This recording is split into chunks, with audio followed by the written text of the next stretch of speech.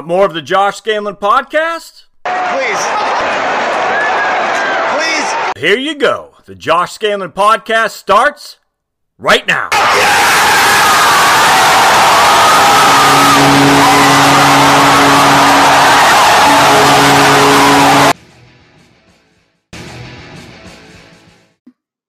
Welcome to the Josh Scanlon podcast.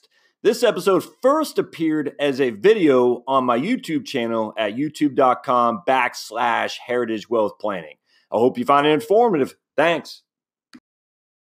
Welcome to the Heritage Wealth Planning YouTube channel. Today is part 2 of our 2-part series. The last episode we talked about in terms of consumer expenditure survey that the BLS, Bureau of Labor Statistics, uses to find out how much the average average, not median, average retiree household spends in retirement and to where that money is going. And remember, we talked about the bulk of their assets are going to housing. The bulk, by far and away, the biggest expense a retiree household has is to housing. It's more than a third of the annual budget is going to housing for sure. Healthcare comes up a distant second once you hit 75 and above. But even before that, healthcare is in the third and fourth place as well, behind transportation and food. Okay, so the issue that everyone's so focused on healthcare is going to make everybody cat women, and we're all going to eat cat food. Just is silly. I don't buy it for 2 seconds, and neither should you. I do think housing debt is the area that you need to focus on like crazy. That could make you eat ramen noodles and cat food if you're not careful. In fact, the BLS, the study even said that it went up from 28% to 42%. People over 75 who have mortgage debt now, or no, it's people over 65 who have mortgage debt. More than, I think it's like almost half of the population over the age of 65 carries mortgage debt. That's not good. So we want to reduce that. Whatever we got to do, we got to reduce that for sure. Now, this one is interesting. I came across this article. This is New Retirement. I'm not familiar with New Retirement. But I actually liked some of the stuff they did. I can't remember how this came in my feed, but it's interesting actually. And these guys show you where the income comes from for the average retiree. So the BLS will show you how much the average retiree income is, how much they're spending. These guys are looking at studies about where the income comes from. So, okay. No matter what the average retirement income data shows, one thing is for sure, many retirees today are living on remarkably little, and many are sacrificing essentials to meet ends meet. I'm not quite sure I buy that, but okay. According to Fidelity, here we go. Fidelity, all right. Look, I don't have any problem with Fidelity. I just chuckle. Yet they seem to be everywhere. They have a good marketing team, that's for sure. Okay. So basically what they're saying is, let's see, according to Fidelity, people are saving more, investing more appropriately for their age, improving their overall state of retirement readiness. As a result of positive behavior, the number of people who are likely to afford at least their essential expenses in retirement jumped 7% from 38 to 45%.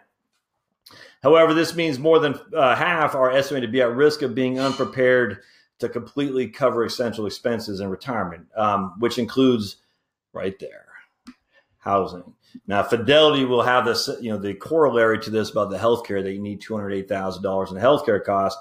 Well, if we're going to use that as a number, then you're going to need $840,000 to be able to cover your housing. So that's why I just chuckle at those studies, because again, at some point you're just going to say, I'm so dead. There's nothing I can do. I will not have the financial resources. I might as well just go gamble and have fun. But anyway, what I like again, but I do like this one. They do define the difference between average and mean, and we want to use, or the average and median. So we want to use the median, 50% or above, 50% or below. That's a better analysis than the mean or the average. The average just takes everybody and divides by the number of constituents, and that's the average. Whatever it is, we don't want average. We want the median. Half are above and half are below. That just says at the end of the day, not the average, but the halfway point is X. The average could be completely different than the halfway point. So we want to use the median, And so here's, here, it gives an example. Households aged 55 to 64, the average income was $90,000, where the median was $63,000. You can see that's $27,000 difference. It starts getting a little bit more squeezed. The median is 30,000 for 75 and older. The mean is 45, but at the end of the day, we're just going to focus on the median. So, and data is summarized again using the U.S. Census Bureau current population survey from the BLS. Look at that, the BLS, my favorite go-to, folks, when it comes to retirement planning and just basic income for our average American. So where does most retirement income? So remember, the median, 63,000 for ages 55 to 64. A lot of times that means because they're still working, my friends. All right, so I kind of take that with a grain of salt because you're still earning a paycheck. I do look at this a lot more. This one right here, this is typically the retiree. 47,000 is the median, and then 30,000 is the median for 75 and older. Where does that come from? Social Security. 85% of the people age 65 and older get Social Security. The average income from Social Security is $1,360, okay? 63% of retirees rely on assets for retirement income. The median amount of asset income for households where either the household or spouse was age 65 and older was 1,542. So let's stop for a second. I want to go over my little study sheet here. I said, okay, so if a married couple filing jointly, each person has a Social Security benefit of $1,360, and I did 1,360 times 2, which is 2,720, and I times that by 12, which is 32,640. Why am I getting that? Because husband and wife, Josh and Charlotte, if we each get 1,360, that means we're getting 2,720 on average for our monthly benefit. You times that by 12, that means our average annual benefit is 32,640. And there's a method to my madness here, my friends. So hang tight, hang tight. I know you're thinking, stop droning on about Social Security, get to the meat of it. Oh, I'm gonna. All right, so now we're going to talk about 63% of retirees have retirement income, IRA distributions, whatnot. And if the average household, now that's not per person, that's per household, is 1,542, well, 1,542 times 12 is $18,480. So we got 32,000 from Social Security, 18,000 from retirement assets, and then I'm not even going to use pensions. A mere 32% of the people have pensions, and this number is trending downward. I completely agree with that. If you have a pension, you want to still pay attention because this is going to hit you even more so, but we're going to discount that for right now. 23% of older Americans have work income, according to AARP, and the median, again, 50 above, 50 below, is $25,000 a year. Okay, and we're not going to use veterans benefits either. So I want to go back to the tax foundation. So remember, we got, I'm just looking at my notes there, 32,000 from Social Security, 25,000 from work income, and 18,480 from retirement assets. Okay, so that's just the median. That's the 50% threshold. That may or may not be you, but one half the population is right there. Or at least that is, that's where the break-even point, and not the break-even point. Half the population is above that, half the population is below that. So let's go back to the tax foundation. Now, I did an episode on this a couple of days ago. I love the tax foundation. And we're going to go to Tax Foundation 2018 Tax Reform Calculator, and we're going to create a custom scenario. Now, this video, not this video, but this website, this URL is for identifying how much you're to gain from the Tax Reform Act, Tax and Jobs Act, Tax Cut and Jobs Act. That's what it was, of 2017. That President Trump signed in December, and is very favorable to the TCJA for sure. But at this point, I don't care. I want to show you in terms of using the standard deduction, this sources of income, what this will mean to you from a tax perspective today. I don't really care much about previous to the TCJA, and the reason is that's yesterday's news. It's not going to affect you going forward. You already did your taxes for 2017. That's done. Pre-TCJA is behind you. Now it's just using this going forward. Now, we could go back just real quick. As always, the tax cuts always have this 10-year sunset provision. So in 2026, I think is what it was, is when they're going to have to renew and say, hey, we got to redo this. I don't know where that's going to be. We'll worry about that now. At this stage, the TCJA is a tax code we're operating under. That's all that matters. So I'm going to show you what I'm talking about. So a married couple filing jointly. Remember, we got personal income of $25,000 for the median work-related income. So working at Walmart, maybe doing some consulting. I don't know what it is, but $25,000 is our median personal income. I've got my calculator here. I don't know where my Texas Instruments was, so I'm just using my phone calculator, which drives me up the wall. So we had $25,000 plus we had $18,480 in Social Security distributions, all right, or IRA distributions. So we have $25,000 plus $18,480 in why do I keep doing that? $25,000 plus $18,480 in IRA distributions. That gives us $43,000 of personal income, $43,480 of personal income. Then we got Social Security benefits. We already talked about that. Our Social Security benefits was $32,640. $32,640. So let's figure out what we're going to show you here. Standard deduction. Again, even if you have a mortgage, and more and more retirees do have carrying a mortgage into retirement, the likelihood of you having enough mortgage interest to take the standard deduction, to take an itemized deduction, is minimal at this point. So most of you, the vast majority of you, are going to have the standard deduction, which if you're over 65 is $26,600. Yes, you've been paying attention. I appreciate that. So your taxes, let me write this down. $3,976.20, which is a pretty significant decline from the previous tax law, which is wonderful. That's why I love the TCJA, because the standard deductions have gone up so much. I'm a huge fan. But $3,976. Now remember, our total income between these things, we got $32,000 of Social Security plus $32,640.